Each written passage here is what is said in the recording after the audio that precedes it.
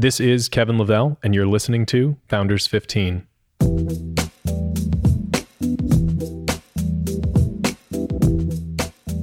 You know what the world needs? Another business podcast.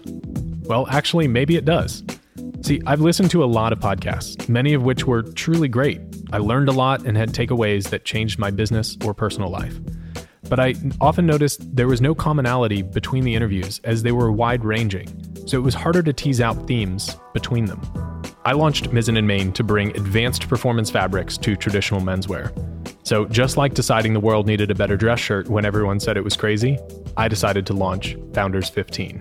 Founders 15 is a unique new discussion experience, distinct in 3 specific ways. The conversations will be founder to founder, eliciting an enlightening back and forth of 2 people with an overlap rarely found in other interviews. In my position as founder of Mizzen & Main, I've gotten to have extraordinary conversations with other founders, and I know that there are takeaways that a lot of people would benefit from. So episodes will also feature the same 15 main questions in each podcast, helping bring a continuity to these discussions, with appropriate probing on key themes as they develop throughout the interview. Perhaps most distinctively, I'm focused primarily on founders building something right now, and not just the billion-dollar unicorns that get headlines every day. These interviews feature real people building real businesses today. Business titans from years ago offer much to learn from, but my focus is on those in the heart of their journey to build something great. To keep things particularly interesting, I'll also be interviewing a few well-known athletes and coaches, founders in their own right, to gain additional insight and inspiration as to what it takes to achieve greatness. Would love to hear any feedback anytime. I'm on Twitter at Kevin S. Lavelle, and I hope you enjoy these conversations as much as I've enjoyed having them.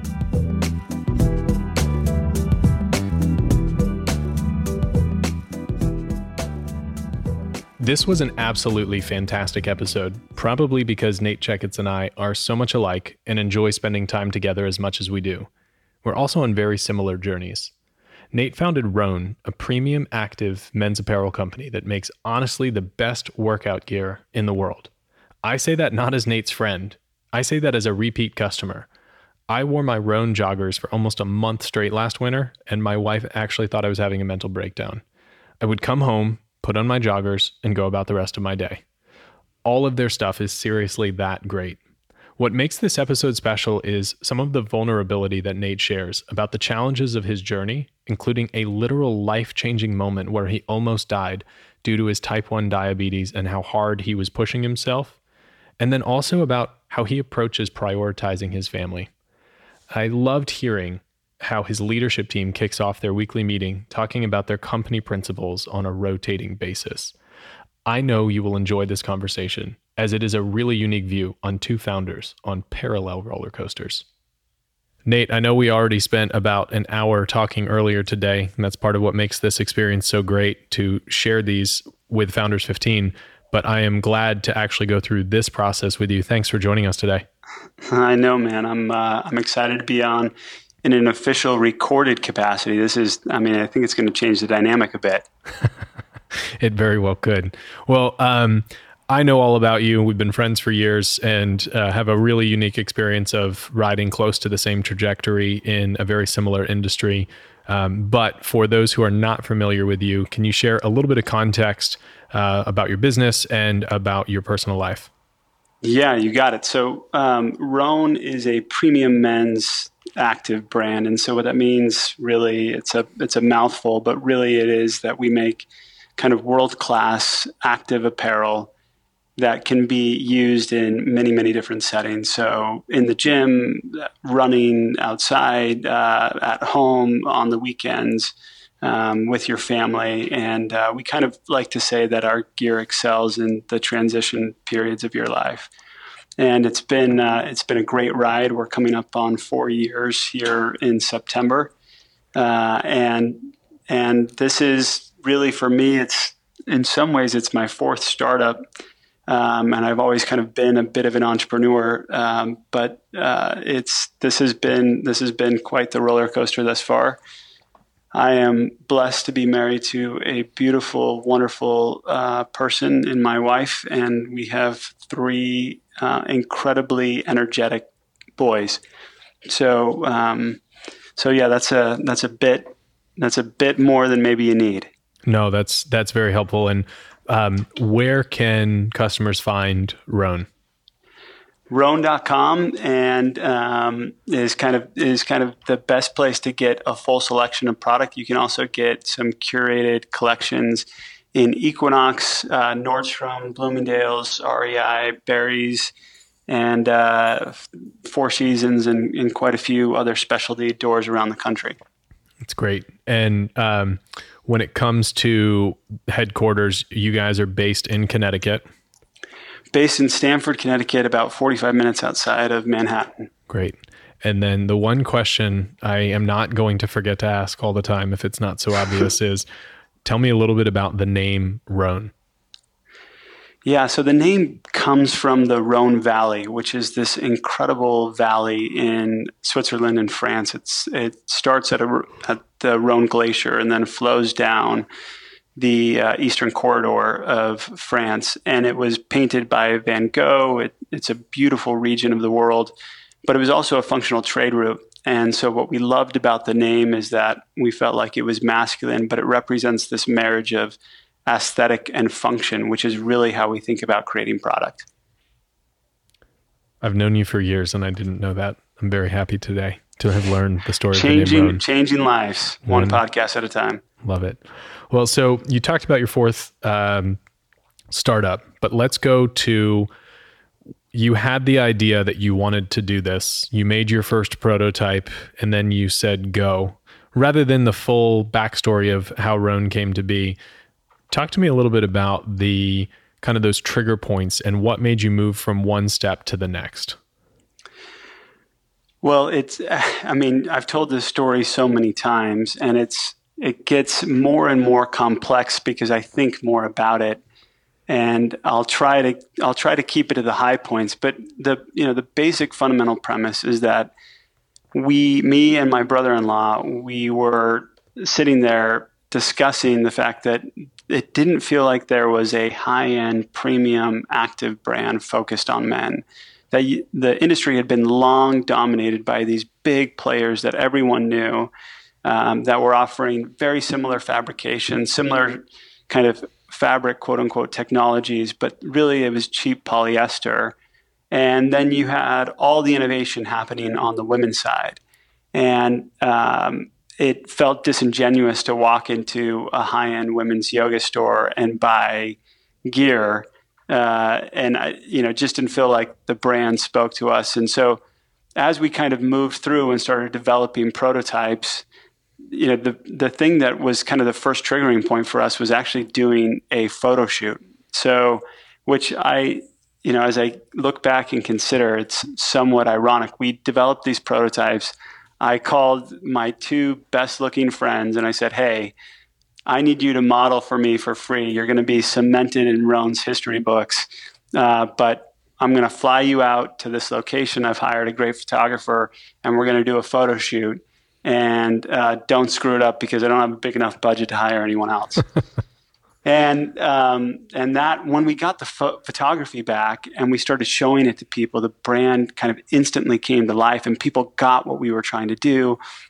We had kind of been raising some money on the side, but as soon as we started sharing the pictures and the brand book came to life, it was a huge turning point for us. And that was kind of the initial turning point. And then, getting to a point where we were ready for launch. I mean, Kevin, I can't even explain to you how little right we had to be operating in this arena. I had no retail experience. I had no apparel experience. I had little to no e-commerce experience, and neither did my co-founder. We just had an idea, and we had a category, and that was it. I know that you didn't necessarily come from the industry either, but it's amazing to look back and think about how many mistakes we made. But had we come from the industry, I'm not sure we ever would have gotten started. Absolutely. Because it is so complicated. And I think that's why so much disruption comes from outside of an industry, because industry dogma can be terrifying. I couldn't agree more. And we've had these conversations before where when I started, just like when you started, everyone who knew anything about the industry said, it'll never work. There's no way. Here's all the reasons why. And that's why no one else is doing it. And that's why we have a chance to do it ourselves. Yeah, I mean, I think ignorance can be a founder's best friend. And it's a weird thing to say, but it's really true that if you knew how hard something was, you might be so paralyzed by fear, you'd never even get started. And so it's this idea of, you can't figure out why it would be so hard. So you just start moving forward. And because you start moving forward, you start building momentum and progress. And so we went out and we had this challenge between me and my two other co-founders was who can talk to the most people about what we're doing to generate the most email signups before we launch. And we had kind of this basic page that you could enter your email address when we hit the launch button. And I think at the time of launch, we had almost 10,000 emails, which was just consisted of us literally talking to everyone we knew. And so the first 2 months, we kind of came out, and we weren't doing this full time. It was all on the side in kind of the nights, weekends, commuting hours of the day.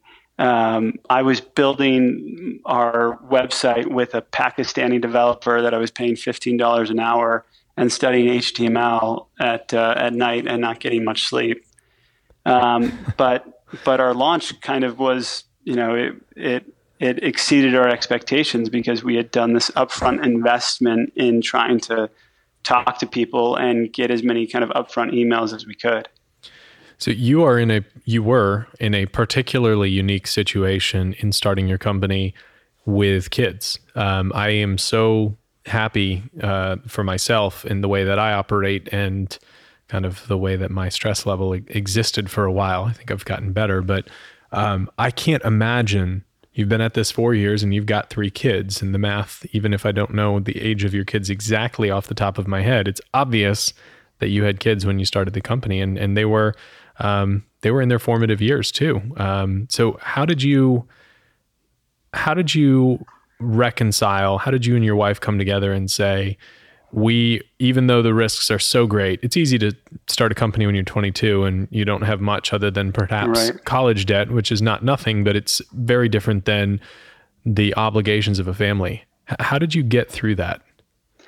Well, it in some ways it was worse than that because I had a failed startup experience that, was not a win by any stretch of the imagination. In college, while married but no kids, I launched a point of sale startup that we eventually sold to the 49ers, but was not a financial win.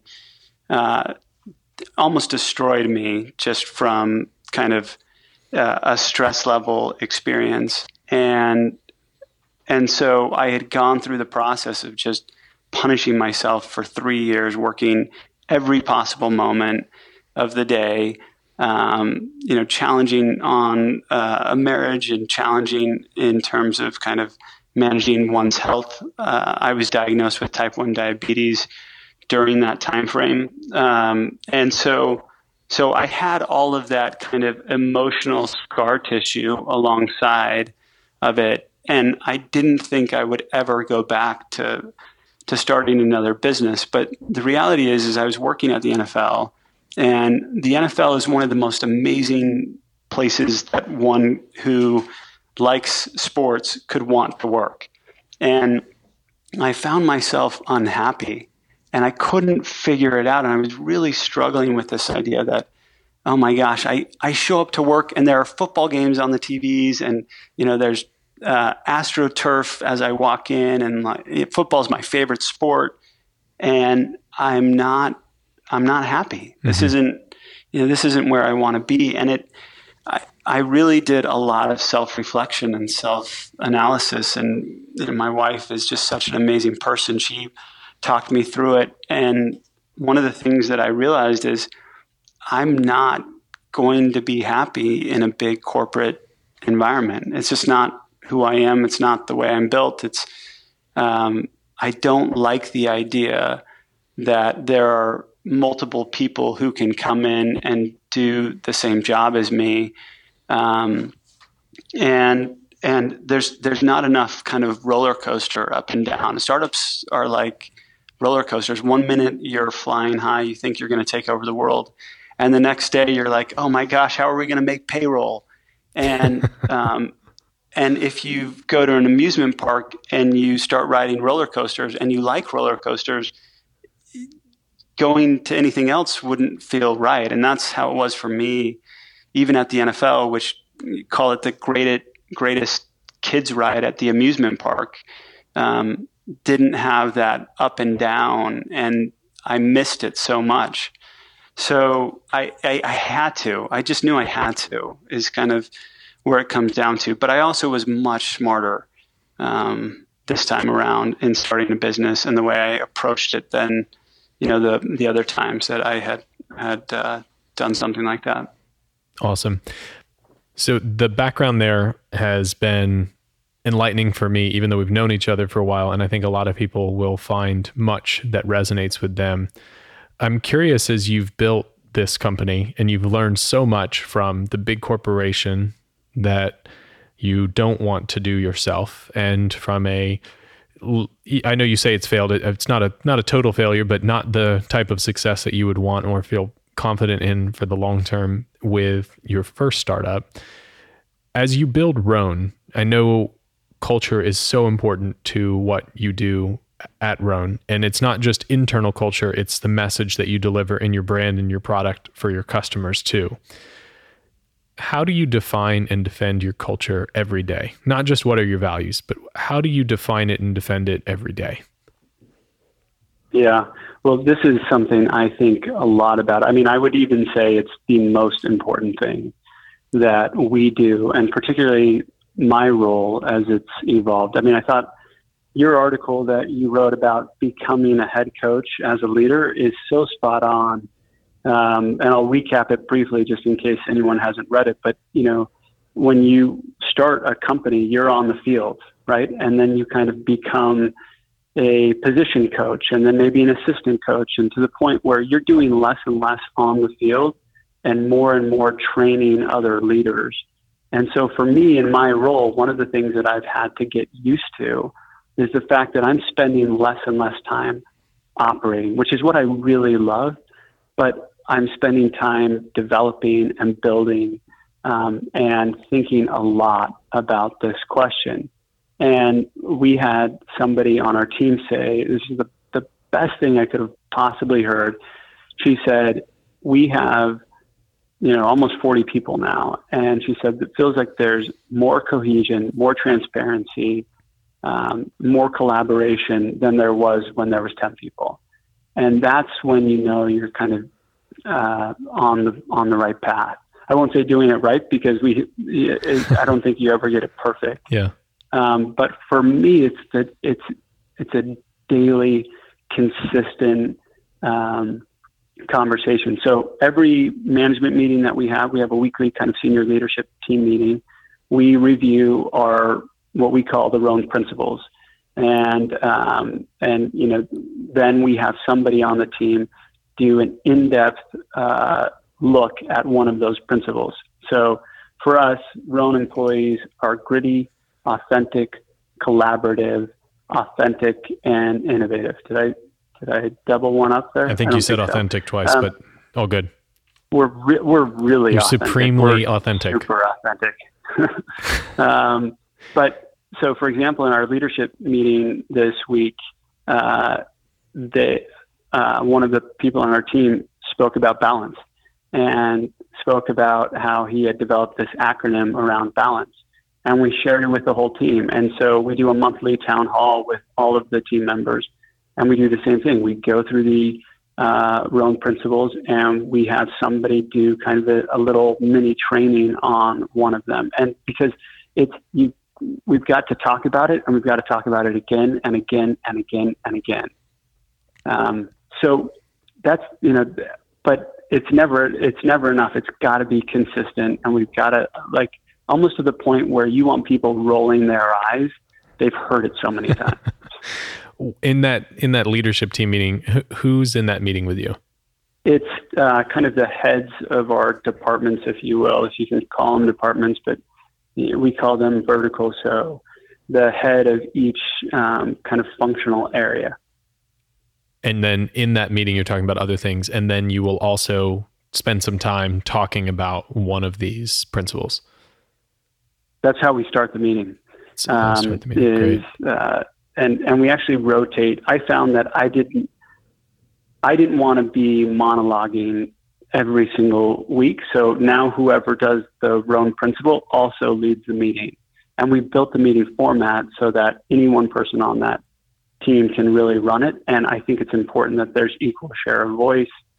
I mean, this is something we could do a whole podcast on, because I spend a lot of time thinking about this one thing. How do you make people feel safe to take risks and to fail and to get better and improve every single day? That's absolutely, I love hearing that. We have our, I call it our S team, which I lifted from Jeff Bezos. His senior leadership team is kind of the individual leaders of each of the areas. And then we have our L team, or our leadership team, which are the then kind of team leads, because each of our senior leaders has a couple people that they work with on a day-to-day basis based on those different, as you kind of say, verticals. And we have a once a week meeting, and it's mostly just a status update meeting, but I think I'm going to take away spending a few minutes talking about at that meeting our values and how we are learning from them. I love that. And was that something that they embraced, or you had to kind of push them into early on? I think everybody really embraced it. And one of the things that I feel really strongly about is that it's not just that we've found this like collection of really amazing people, and we have great people, like the best people. I love our team, but I'm a firm believer that, there may be people who 5% of the population, they're going to do the right thing no matter what all the time. And maybe 5% of the population are going to be bad actors, and no matter what the structure is and what the culture is, they're just going to be cancers and not do right by the team. But I think the rest of us, most of us, fall into the bucket of in between. And so if we set up the right structure, if we set up the right culture, people are going to do right by their coworkers. They're not going to gossip. They're not going to, maliciously kind of say yes to someone's face and then go behind their back and do something that would be untoward that person. And so I'm a firm believer that if we set the culture right up and we talk about these virtues up front, that anyone who can be influenced is going to be much closer to the 5% of the population that's always making the right choice.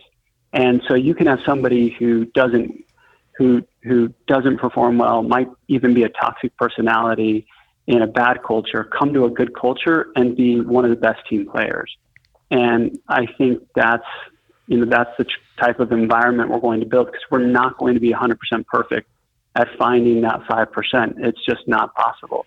So we've got to get the culture right so that no matter who we hire, they're going to come and be a special part of a special team.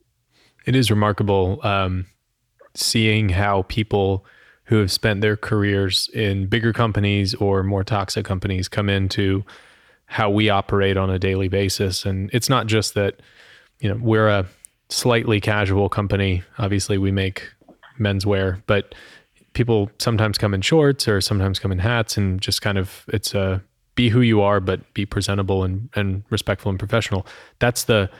So many people are so surprised by that. It's like, that's the smallest difference in how we operate every day. And an intern is on her way out after her summer internship and was asking me a few questions. And I was describing to her kind of how we do things here, and she's trying to learn for her next job. And I said, "Have you ever seen me yell at anybody?" And she said, "Oh my God, I haven't." It's like, it didn't even dawn on her that that's not how we operate. Oh, when awesome. So many other companies, it's such a it's a culture of punishment or you ruined her, Kevin. She's supposed to start the other way. Well, she has really embraced it, and she's done a great job, as has our kind of summer class of interns. But it's amazing to see people realize that you don't need to work in a toxic work environment. You shouldn't, because life is too short to do so. I will never forget when we moved into our kind of new headquarters. We had hired two, maybe three people from the same company, and it wasn't intentional. They'd kind of come at slightly different times. And we were going into the new office, and I told them the story of growing up. I grew up in a big family, 6 kids. My parents would gather us together every single night before bedtime, and we would kind of have a brief conversation and spend some time together. And my dad called this area the port, just like a port at sea. And the idea was that this was a safe place, that this was, you go out into the world, you have people who will be mean, people will mistreat you, even people that you like. But in our home, in our family, we have this port, and it is a safe place. You're not allowed to tease, you're not allowed to poke. And trust me, those things happen well outside of the port, but we knew every night when we met at the port, there was a zero tolerance policy in being unkind. And so I shared that story with the team, and I said, I want our office to be our port with each other. And there is zero tolerance for speaking badly about each other, zero tolerance. If you want to be constructive, if you want to be helpful, if you want to talk to somebody about how something has made you feel, you can do that directly with them. If you feel unsafe, you can speak to our HR manager, or you can absolutely come to me. But there is a zero tolerance policy of speaking ill of one another in our office. And I looked up, and 2 of the 3 of these people who had come from this one particular company were in tears. And one said, I just want to say something. And she said, I don't know how many of you realize how unique this is. Yeah. And I think that's, it is, we're certainly not the only company, but I think companies like us think about this because we have the luxury of being able to do that. Yep. And it does make it a special place to work. Yeah. I thought a lot about with my wife being our CMO from very early on, we got to work together every day, and we could go on and on about the challenges that some people might have working with their spouses. But for us, it was one of the best things that we ever could have done in this very difficult journey. But we got to spend all of our time together as husband and wife and as family. For most people, they spend more time with their coworkers than they do with their family, whether it's their husband or wife or kids or even their friends, or especially their friends. And so why shouldn't it be a place that you want to go? Now, you still need to get your work done and you need to deliver. And sometimes there are some tough conversations, but I've tried to consistently remind myself, because I don't think I'm ever good enough at delivering timely enough or direct enough feedback, and always working on that. But if you care about people, you have that position of you demonstrated that you want the best for them, you should want to give that positive or critical feedback to help them get better. You owe it to them. And it's a tough balance to strike as the leader of the business, because you don't want to upset people. You build a culture of people feeling like this is a good place to be, that delivering that negative can sometimes be almost overwhelming to even think about doing, but you owe it to your team and you owe it to yourself. Yeah, there's a lot of truth to that. And I think that there's something powerful about being candid without being aggressive, right? Or overly negative. And one of the reasons why I love the area of the country that I live is this is a very direct part of the world. People are extremely, certainly borderline rude. Yep. But we try and take the best part of that, which is being direct and honest and candid, without necessarily having the negative aggression that can also be accompanied with that. And it is a fine balance, and I don't think we ever get it 100% right, but we try and make sure that we make it a point of emphasis so that when we get it wrong, we figure out why and we get better. Yeah, I'll tell you, one of the most important things that I've started to push myself on is not mediating conversations between people and not trying to the triangulation. Yep. Just you guys are both awesome. You're better off to handle this directly. But it's tough because I want to keep things smooth. So, true. Yeah. We could probably have an entire podcast just about culture, and maybe someday we will, but I'm curious, back to the beginning. You talked about that jump that you made and the difficulty of it. how long did you go either with no salary or making, next to nothing, a very low amount that you were effectively putting that down payment into? Things will pick up. Yeah, it was almost a year. And it wasn't that I wasn't getting compensation. I wasn't full time. So really for the first year, it was a part-time nights, weekends, train rides. And we didn't have any full-time employees from, probably for the first 4 or 5 months. And I didn't come over full-time until probably 10 months in. What you've been able to accomplish in such a short time, knowing that a good portion of that was not full-time, is still just absolutely remarkable. Congratulations again. Oh, thank you. It's, the challenge, and you get this all the time too. It's, we are victims of great expectations, which is to say you want to be happy with the things that you've done. And yet you always know you can do more, you can get better. And so it's that fine balance of kind of appreciating the good that's happened and not being satisfied with the status quo. Yeah. Many people have said I have the greatest expectations. You do, but it's part of what makes you great. Yes. Many people are saying. Otherwise you'd be doomed to mediocrity.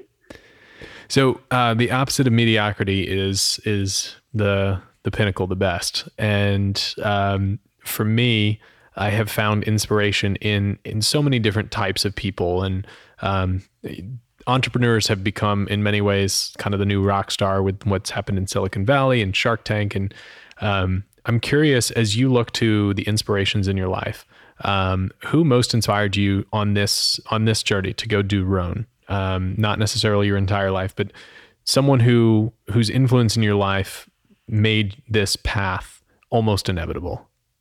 Gosh, it's so hard to narrow it down because, like you, I'm really blessed to take inspiration from so many places. I would say that kind of my greatest business mentor and inspiration was actually my dad, who was had a very successful career, and I'm so blessed to have grown up by having someone like that was such a great success in his own industry, but was always a father first. And so he was kind of on a personal, individual level, and certainly my wife, who just kind of knew me so well that she knew what I wanted to do. Outside of kind of those personal connections, there were certainly a lot of entrepreneurs that I spent time with. And some were people that I didn't know or listen to.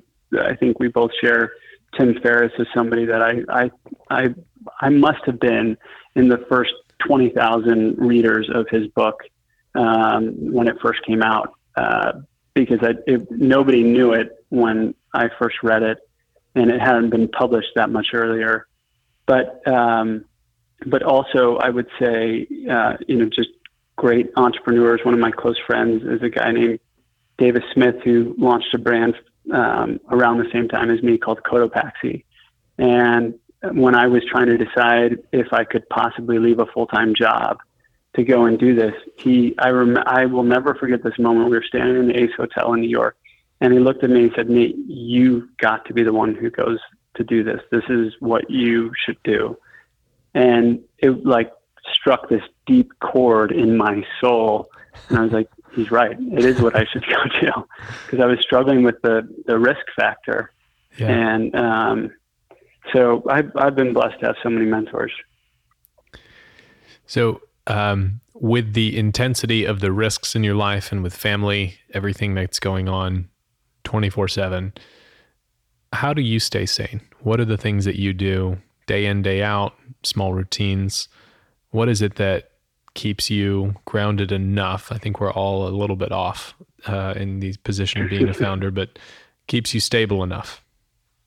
Yeah, we are off. We're a rare breed, I'm sure. For me, it's my morning routine. I have to wake up early. When I don't wake up early, my whole day gets thrown off. So I like to wake up really, really early when it's still, when it's calm. Generally, so I can have time with myself, so that I can think clearly through the day. What are my priorities? What am I going to get done? Oftentimes there's a fitness component to it, but if I don't have my morning, I'm just not a good person to be around, because I can't focus and I feel very scattered and frantic. So that morning routine, and I don't need like 10 minutes, I need like 2 hours. So, I'm very protective of having a early morning start. Well, how early is your typical morning? Usually 4:30 is when I wake up. So that's not 4:30 every morning. Is that on the weekends as well? You know what? I used to not wake up early on the weekends. And what I found is that I was then cheating my family, because I was waking up and we were going straight into the day, and I hadn't had time to kind of reset myself. So now the weekends, mornings are as important to me as anything else. Somebody said to me, are you giving your best self, your best creativity, your best productivity, your best thoughts to your family as well as to work? And that like cut me to the core, because these are formative years with my children, and I've got a 9, 6, and 3-year-old. And so I had to think through that. And the answer was no. And I think it's almost impossible to say yes when you work the way we do as entrepreneurs. But I have tried to be more protective about that and give them my best self when when I'm with them, when we're together. And again, for me, I just know it about myself. I have to wake up early. And so what time do you turn in at night? Well, my goal is always before 10, but unfortunately I'm certainly not perfect at that. So I was pushing myself really hard in that same capacity, where it was regularly into the 11 p.m. hour, and then going for that 4:45 to 5 a.m. time frame. And then a friend of mine, actually the founder of Tommy John, sent me, because I share a lot of my day-to-day on Instagram stories, and it's not every day that I share it, but was kind of sharing how my routine was working based on some feedback I was getting. And he sent me a podcast about sleep, and I will make sure to send this to you, and I'll link it in the show notes later. The podcast scared the bejesus out of me, about the effect of getting less than 7 hours of sleep in a sustained capacity over time. And I don't know all of the statistics offhand, but my goodness. So I still need to, I try and get up between 4:45 and 5 myself. And it's not 5 days a week, and it's definitely not 7, because I allow myself to be lazy on the weekends and sleeping until my son starts crowing at around 6:30. But I'm trying so hard between 9:30 and 10 to kind of make my way to sleep. And that doesn't always happen, but that's if I slip much past 10:30, that 4:45 is just so much more difficult, and I can do it for a day or two, but man, it really catches up with me. It's hard to sustain. It is. And I'm blessed that my wife, she loves to go to bed early. So she's usually pestering me, to come to bed, and she's always worried about my health. And, so it is something to be conscious about. I don't wear low sleep as a badge of honor. It's something I wish I was better at. I'd love to be getting 8 hours of sleep a night. Yeah. It's such a battle, and it comes down to that prioritization of everything you do all day long. And then just like you, I mean, I only have, one son right now and another, a daughter on the way this holiday season, but the time that you get at home with them each day is so short. And so it used to be you could kind of go home and get work done in a much easier fashion, but it just gets harder every day, but in a good way, because of the great time you get to spend with them. And you get smarter about where you spend your time. My wife and I always look at each other and we think, what did we do with our day when it belonged fully to us? You know what I mean? And that's a question we ask ourselves regularly. To remember I cannot, literally cannot remember what a day was like without. And you don't want to. I mean, of course. You wouldn't trade it, but it's funny. I used to think I was busy, and now I, I think to myself, I must have had so much time. Yeah. I mean, I was never a big TV person. I didn't go out a lot, especially once I was married. I mean, you're with your best friend. Why would you want to go anywhere else? But yeah, we could, my goodness, if we could go back and encourage ourselves to read more or do more things that were not such an unbelievable waste of time. So switching gears for a second, from the opposite of busy to total freedom. If everything would be okay while you were gone, what would you do for a month away from it all? And it's your question to answer. So if it's the kids come with you for a little bit and otherwise they're with grandparents and doing great, or solo, or if it's the whole family trip, what would you do for a full month? Yeah, well, I traveling with kids is a different experience. There's always that adage that if you take a trip with kids, it's not a vacation, it's a trip.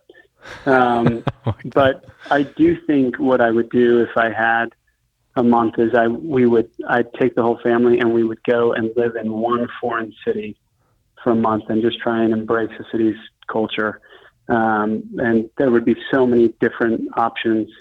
But that is something that I think about wanting to do with our little family, going and experiencing a foreign culture in a very immersive way, not going and trying to see as many cities or as many countries, but just going to one place for a full month would be great. And, as Americans, we really suck at this. Like my wife and I went to New Zealand for 13 days 2 years ago. It was really 10 days to celebrate our 10-year anniversary. And and we pick up hitchhikers on the road, and they're like, "Oh, how long are you in town for?" And we're like, "Oh, we're here for 10 days. I mean, it's pretty amazing." And they're like, "Oh, yeah, I'm here for a year, or I'm here for 8 months, or 6 months." And it's something that I'd one day love to do with our kids. Where'd you go to New Zealand? South Island? We went everywhere. I mean, we did like the typical American tour, like hit as many places as we possibly could, North, South Island. Of course. Particularly love the South Island. It's an incredible place. Yeah. That was one of the most memorable trips of my life. I'd finished studying abroad in Australia and spent a little over a week in New Zealand, and just started in Christchurch and drove the entire South Island. And I remember, it's actually the only time in my life I've ever hitchhiked. There was a really bad storm coming, and I went during the winter, and the ski bus for the mountain, I don't remember where I was going to take a while. And given the extent of the storm that was coming in, there was a real possibility I was going to get stuck. And so I just asked a guy if he would give me a ride back to town. And I mean, it's New Zealand. I'm sure he did, I think twice. No, it's New Zealand, and it's the safest country in the world. And it was fine. It was, and I was telling him where I was from, and he was asking me questions, and he said, if you could do me a favor and not tell anyone how much you like New Zealand, that would be great. We'd like to keep this to ourselves, please. Yeah. It was a great spot. The Milford Sound in South Island, I think, is the most beautiful place I've ever been anywhere. And I couldn't agree more. Love to travel, and I feel like I've been to a lot of places, but I don't even know what to compare it to. It was just so uniquely beautiful. Truly. I mean, it is indescribable. It's nature just in its most pure and beautiful form. And you're so far away from everything, it feels even more pure. Yeah, no question. Oh man, I'm missing it. I know, me too. And it's been much longer for me. So man, each of these questions we're going to come back and do a full episode on someday. Yes.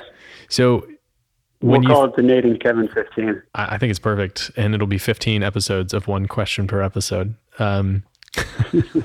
So these are how new initiatives are started and why you and I need people to help us focus.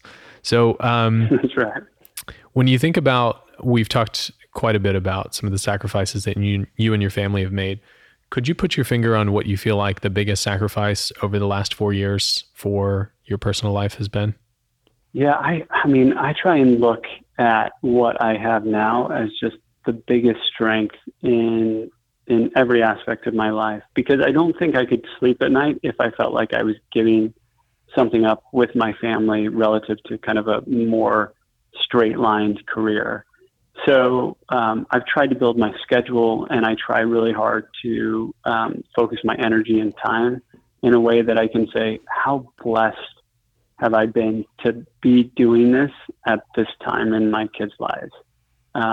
And if I can't say that, then this isn't where I want to be, because they're my number one and my family is my number one. And they're, I love what I do at Rhone, but I'm not willing to sacrifice that. So it's really healthy.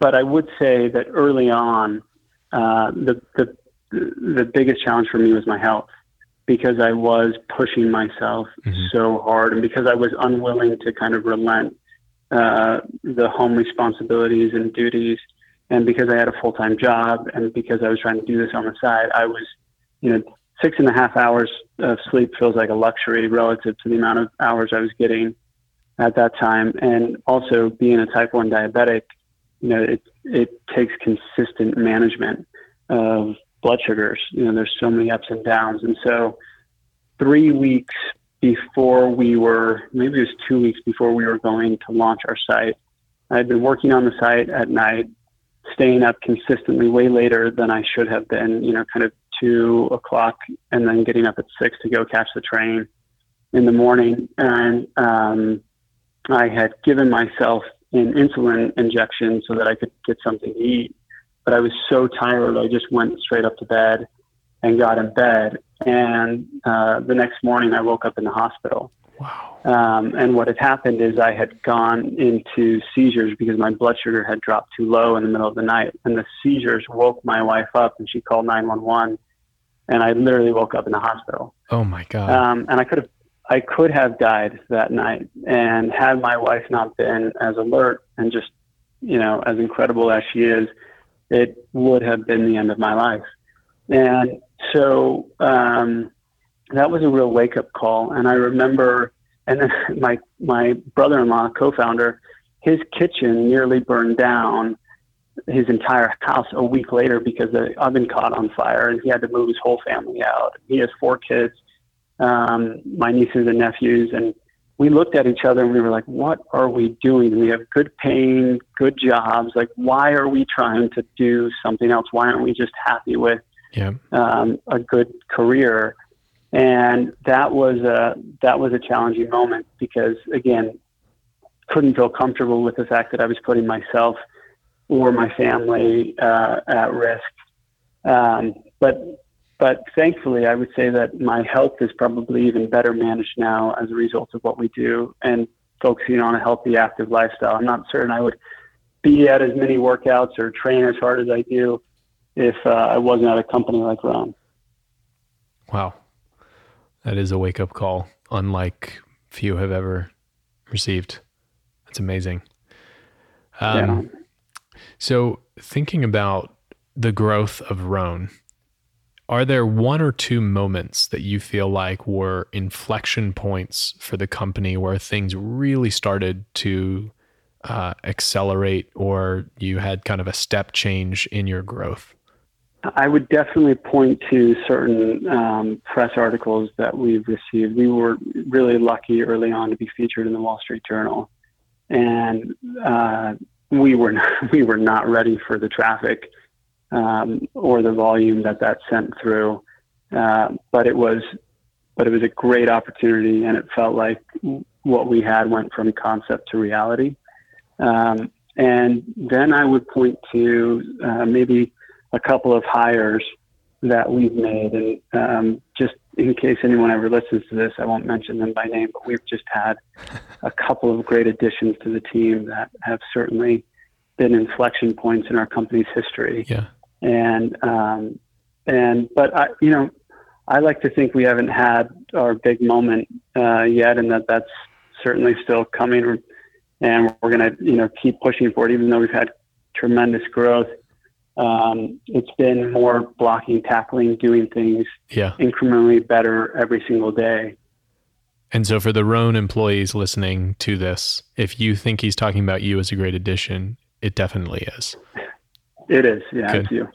That's so right. Looking ahead, where do you see Rhone in 10 years?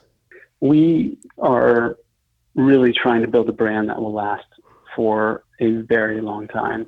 And it's interesting. I've been listening to, there's a great podcast called Business Wars that if you haven't listened to, I would highly recommend, not to divert you away from this podcast, which is definitely better.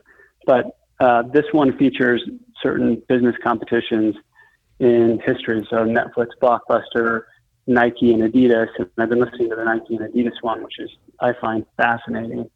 But, you think how those companies grew and scaled over the course of their life. I mean, we want to be the prominent player in premium men's active. We want to be the absolute number one player in the space. And in 10 years, that's certainly possible to do. Very excited to see that come. So looking back, if you could go back and tell yourself one thing at the start of Rhone, and I think you have a unique advantage in that you've had experience in another startup that didn't go the way that you wanted it to. So you definitely carried some lessons forward, but you look back 4 years and you're just about to start. If you could tell yourself one thing, what would that be? I think I would say enjoy every phase, because I am somebody who's so eager to think about what's next that oftentimes it makes me miss the present. And it's something I'm trying to get better at, is to just enjoy the fact that our first office was an absolute broom cupboard. And I used to joke that we had the right amount of rats in the office. We didn't have too many that people wouldn't come to work. We didn't have so few that we weren't being capitally efficient. In many ways, I kept thinking, gosh, I can't wait until we have a better office. But now I kind of miss it. Yeah. And it sounds weird, but I think I would just say enjoy every phase. That's, yeah. Couldn't agree more. We're on our 6th office in 6 years. And I do and don't miss those because they had their own challenges, but anywhere you move forward to, something always different is going to come along. And, I'm going to go back for a second to one of the things that we were talking about earlier as we think about offices. You said that you feel like your groove now, you're communicating better, you're collaborating better, everything is just in a different, almost like a different plane. Where did you see, because it sounds like you were saying you're coming back to, you found it, things are working better from, when you were back at 10 people. Where did you see that tipping point in your culture change where you almost kind of like tripped and realized, oh my gosh, we need to make sure that we get this right? For us, that was between 20 and 25 people. And I'd heard that from a number of folks at 20 to 25, your culture changes dramatically. And for us, it was a realization right around there that we were not being intentional enough about our culture and how we were handling things. Because for so long, you could literally just spin around in your office chair and see every person. So did you realize when that was happening? Was there something that happened that made you say, we got to get better at this, which is why you're better at it today? There absolutely is. So, and somewhat ironically, I think we had 22 to 23 people. But what happened is we have 2 offices. Our company is headquartered in Stamford, Connecticut. We have a second office that's now almost as big, just south of Salt Lake City, Utah. And we could talk for a long time about the challenges of having 2 offices, but it's actually become somewhat of a strength. And so one of the things that we do to kind of make sure everybody gets to know each other is we do these offsites where we will either bring the entire Utah team back east and do something back east, or bring the entire East Coast team out to Utah and do something out there. And during kind of one of our more recent offsites, we were out in Utah, and there was just enough chatter and I had enough conversations that I was thinking to myself, oh my gosh, this is going to spiral out of control if I don't get this. I know what I want our culture to be, but I hadn't put it into words. And I think we all know it, but we weren't talking about it, and we weren't saying it, and we weren't speaking about it. And I'm just such a big believer in writing it down and making it real, and getting very clear on the words that you use.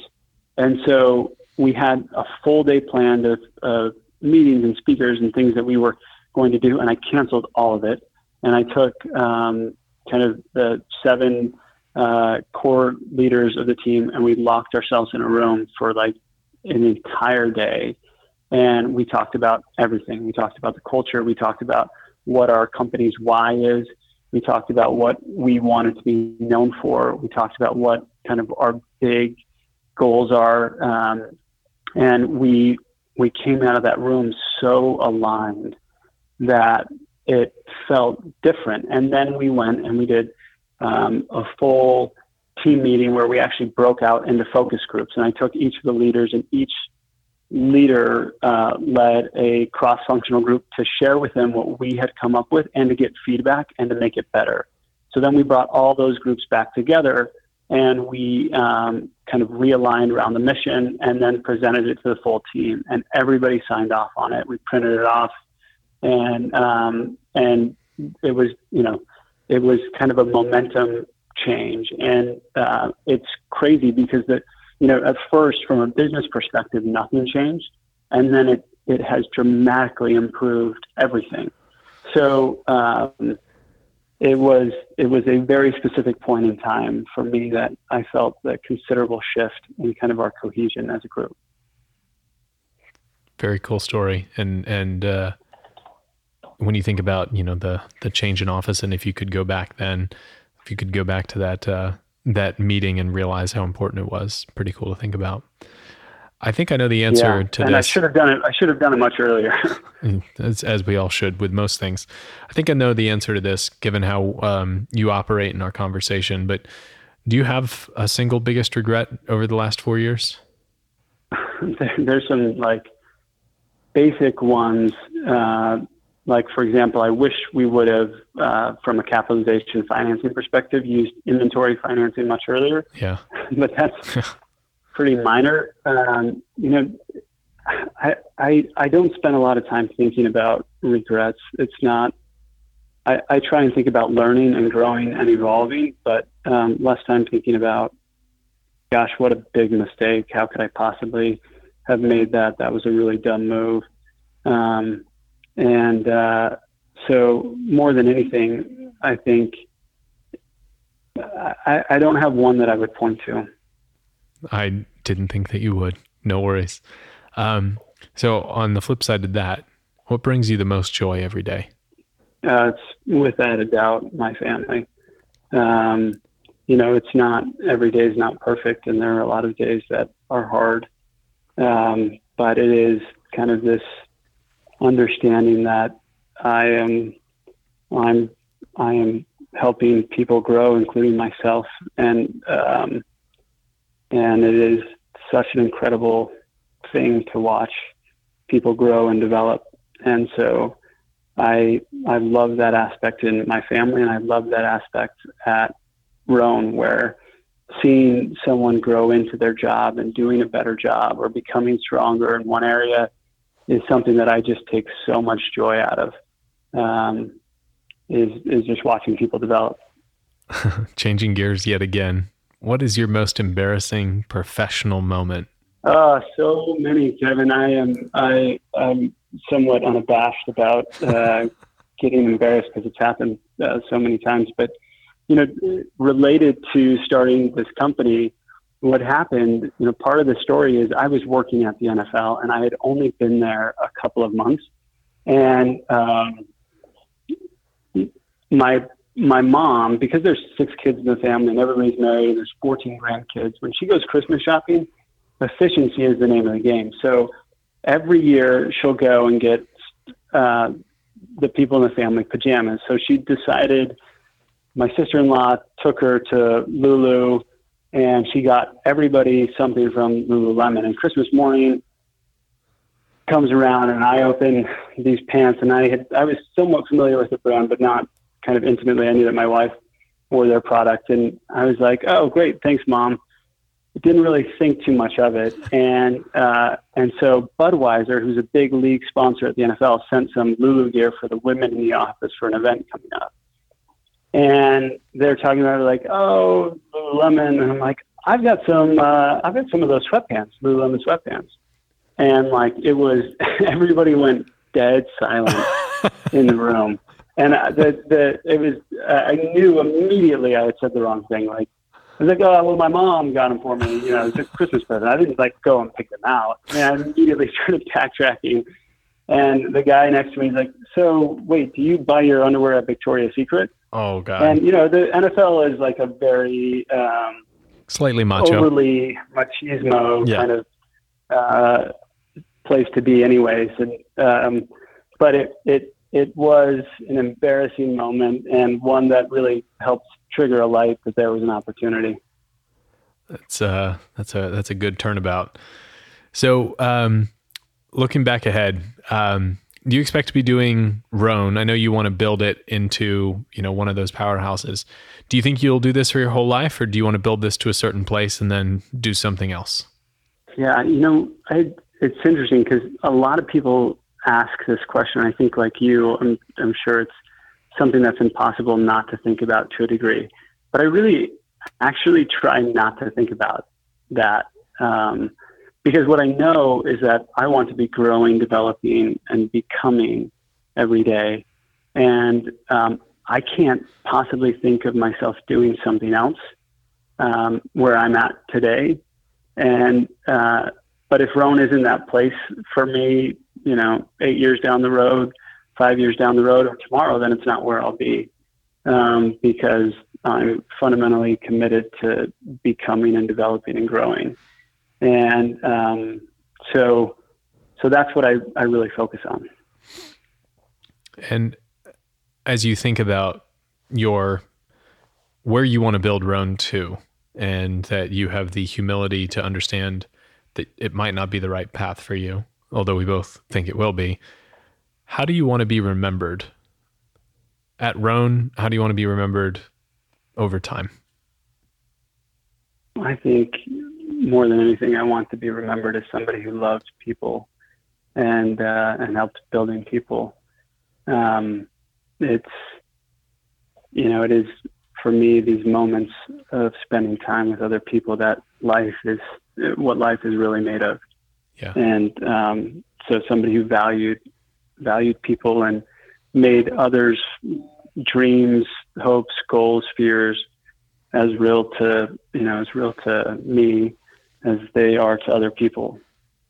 Absolutely wonderful answer, and a perfect way to conclude this very serious portion of the interview as we move into the rapid fire lightning round. Let's knock it out. Oh. So did I make it to the lightning round? I mean, I don't know how many points I've got on the board right now. It's enough. We'll leave it at that. It's enough. All right. We made it. So just the fastest that comes to mind in these answers, don't worry about specifics. How many hours of sleep do you get a night? Well, we answered this. So it's usually between 6 to 6.5. What would you use the CRISPR gene editing technology for? Probably curing diabetes, type 1 diabetes. Very good purpose there. What is your favorite fiction and nonfiction book? Favorite nonfiction would probably be How Habits Work. I'm a bit of a nerd, but I absolutely love the Harry Potter series. So I could read those over and over again. What is your daily music playlist? Unfortunately, it's not music. I know that's, I listen to music when other people play music. I enjoy music, but I almost always am listening to a podcast or an audiobook. And when I do listen to music, it would probably be, somewhere in the range of U2, Coldplay, or soundtrack music. Excellent. What is your wake up drink of choice and your wind down drink of choice? My favorite drink period is chocolate milk. So I would I would probably take that at every point in the day. I did not expect that answer. And then, so that's at 5 o'clock in the morning or 10 o'clock at night? Oh man. I mean, are you kidding me? You can have chocolate milk at every hour of the day, and it's still amazing. That might be my favorite rapid fire lightning round answer so far. What would your last meal be? Shake Shack. Oh, no question. It's good. I think I even have already requested that. I told my wife if I'm on my deathbed, I think I need Shake Shack. It's great endorsement of Shake Shack. It'll finish me off appropriately, but not the best endorsement for Shake Shack. Went from good to bad real quick. You have a particularly strong pet peeve? I do not do well with bad drivers. So if I'm on the road and people are not paying attention to the road, and I'm a fairly aggressive driver, which I'm finding is a common trait with entrepreneurs. That is something that drives me crazy. It's George Carlin once said, and I'll keep it a little bit more PG. Everyone that's going faster than me is a lunatic, and everyone going slower than me is an idiot. That's right. Yeah. So you mentioned exactly how I feel. I feel that way every time I'm in the car. You mentioned you listened to podcasts earlier. Do you have a favorite podcast other than the one that you're on right now that you've never heard before? I always listen to The Daily, which is a New York Times podcast that will kind of go deep into one pertinent issue of the day, so to speak. I mentioned Business Wars, which I really like. I like the Masters of Scale podcast. There's so many, but certainly this would be the top. Obviously. Are you a big Amazon Prime or Amazon Fresh family? Oh, gosh. Okay. So yes. Yes. Okay. So what would you say is your percent? I hate them for it. What is your percent of monthly spend on Amazon as a household? It's going down. I'm happy to report it's going down. This is like, how did you do that? We're at AA meeting right now. Well, how did you do that? Off, I have made it a point to say to my wife, like, we cannot, this has got to stop. We're killing every other business and industry in the world when we shop there. And it's so convenient. And I was like really early on the Amazon Prime bandwagon. I used to like buy pencils and nails on Amazon Prime when like nobody did that. And now we all do it. And we buy like batteries, and it's so one, my wife actually likes to grocery shop, which I think she's insane. But she happy about it. Like to do that. Yeah. And then if there's an opportunity to shop at a brand's site, I will try to do that as well. So, what TV show could you watch over and over again, even if you're not a big TV guy? Modern Family. So good. Is definitely at the top of my list. I love that show. Other than Rhone, and obviously other than Mizzen and Main, what is your favorite article of clothing? I'm just kidding. It's impossible to answer that. That's everything in the world that's good for us. So of all of the things that you have, what do you love most that could be your go-to every day? Oh, I'm really struggling with that. I'm surprisingly unattached to those kinds of things. I really love, this is such a lame answer, but it's true. I really love these work boots that I have. It's not lame. That's awesome. I just got these Taft shoes that I also really like. Yeah, I saw you wearing those. I like those. I will say unequivocally, and my wife actually was worried about me that I'd hit a mental break. The Rhone joggers that I got last holiday season were my favorite item of clothing, and if I honestly wear them at least once a day, they are absolutely amazing. You did text me a few times telling me how much you love those joggers. We need to make sure that you've got more. But I am a proud Mizzen and Main, where during the school year I volunteer teach kids ages 14 to 18 about kind of life principles, and it's required that I wear a shirt and tie for it. So I've got my white Mizzen shirt every morning at 6:15 a.m. It's a great thing to do. Representing. That's a great thing to do, and you are dressed well for it. So I think I know the answer to this question, but do you actually love cardio, or do you feel like you just have to do it and secretly hate it? I absolutely hate cardio. Yes, I'm so happy to hear that. I really do. When I hear people say that, it's like the people, when my wife hears somebody say that they actually feel better when they're pregnant. Yes. That's how I feel when I hear somebody say that they love cardio. I'm like, no, but I know you don't. Like, let's be honest, you just don't. And I get the good attitude, and we're all impressed, but come on, nobody loves. So for me, if there's a ball in my hand or, an activity that I can do, I'll run until I pass out. But, I've run a marathon but it is really hard for me. I have to force myself. So I'm absolutely thrilled to hear that. Most importantly, would you rather fight off 100 duck-sized horses or one horse-sized duck? Great question. And I've thought a lot about this, actually.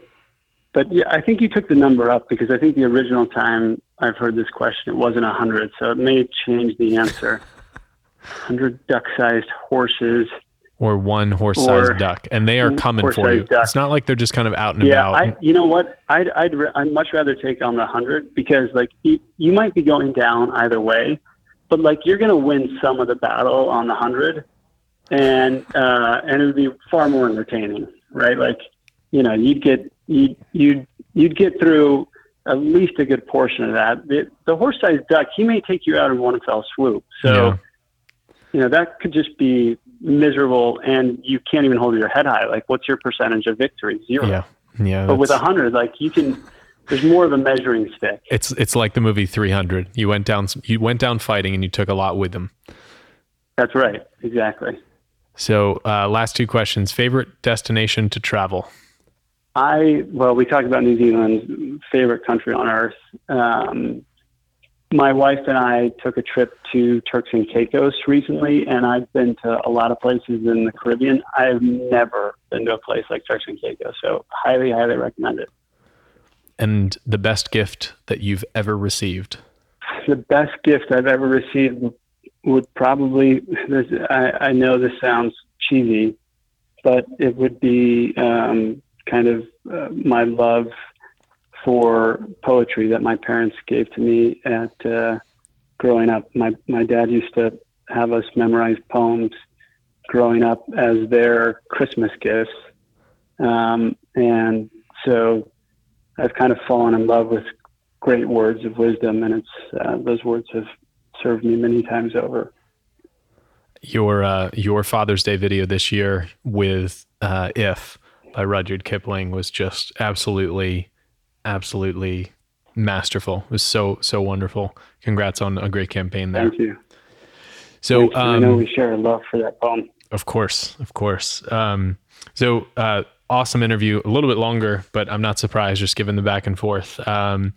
We went over earlier. People can find you on Rhone.com and in some great retailers across the country. If someone wants to reach out to you or kind of follow your journey a little bit more, what's the best way to follow Mr. Nate Checketts? my massive social media following. No, I do try and post quite a bit about the journey on Instagram. That's probably the only outlet that I'm fairly active on, but certainly people are welcome to shoot me a note or an email. I try to respond and be active where I can. And what's your social handle? It's just at Nate Checketts. Excellent. Well, this was an awesome conversation, and I think people will probably be able to tell we really do enjoy the time that we get to spend together. Now we've talked for almost 3 hours together today. So thank you for... Within one of the biggest days of Mizen's life, I feel guilty for having taken so much of your time. Life goes on. This was a great day. This was the day after we launched our Phil Mickelson commercial that went just absolutely viral in a what feels like once in a lifetime way. But you and I are going to keep brainstorming how to make these things happen again and again, right? Absolutely. Well, thanks, Nate, for the time today. This was great. Loved it, man.